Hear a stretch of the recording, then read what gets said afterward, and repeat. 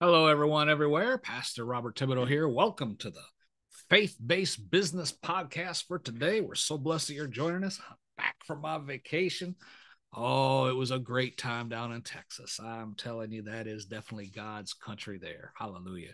Today, though, I want to begin a series where we're going to be talking about how prosperity is actually encouraged in the Bible. And I'm going to go all the way back to introduce you to a person named Job.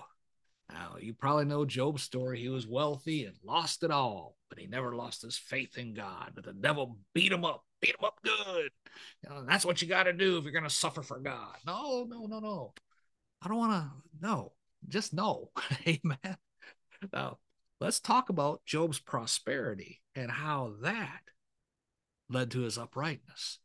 And you can go to the Bible, Job chapter 1, and it says, in the ancient land of Uz, there lived a man named Job, who was not only abundantly wealthy, but also distinguished for his unwavering integrity and his reverence for God.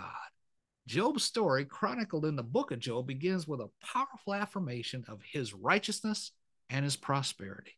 Job 1:1 in the NIV introduced him as following: in the land of Uz, there lived a man whose name was Job. This man was blameless. He was upright. He feared God and shunned evil. God's using Job here as an example of what happens when you live right with God. Everyone wants to use Job as an example of what happens when things go bad, how you have to maintain your faith in God. But that's not what the Bible depicts.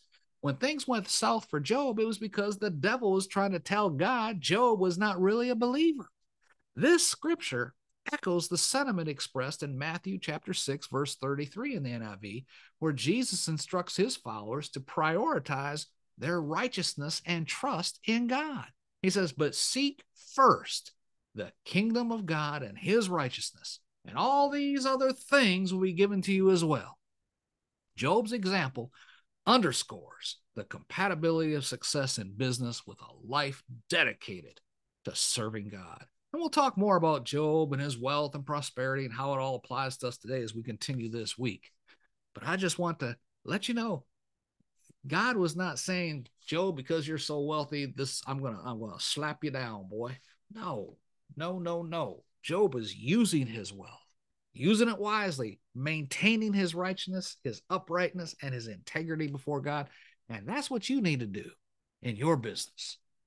Put God first in everything you do, and God will make sure all the other things come to you. Amen. I want to encourage you, go over to faithcasters.org, right over here on my shoulder here, faithcasters.org, and sign up to receive our free newsletter that connects great Christian podcasters with great Christian guests. You can use the free resources on there to grow your business, your ministry, your followers, and all that, all through podcast interviews. That's what it's all about, using podcast interviews to grow your business. Amen. Go to faithcasters.org right now. While you're thinking about it, don't wait. Do it right now while you're thinking about it. Praise God. That's all the time for today. Join us next time with a Faith Based Business Podcast. Till then, as Pastor Bob reminded you, be blessed in all that you do.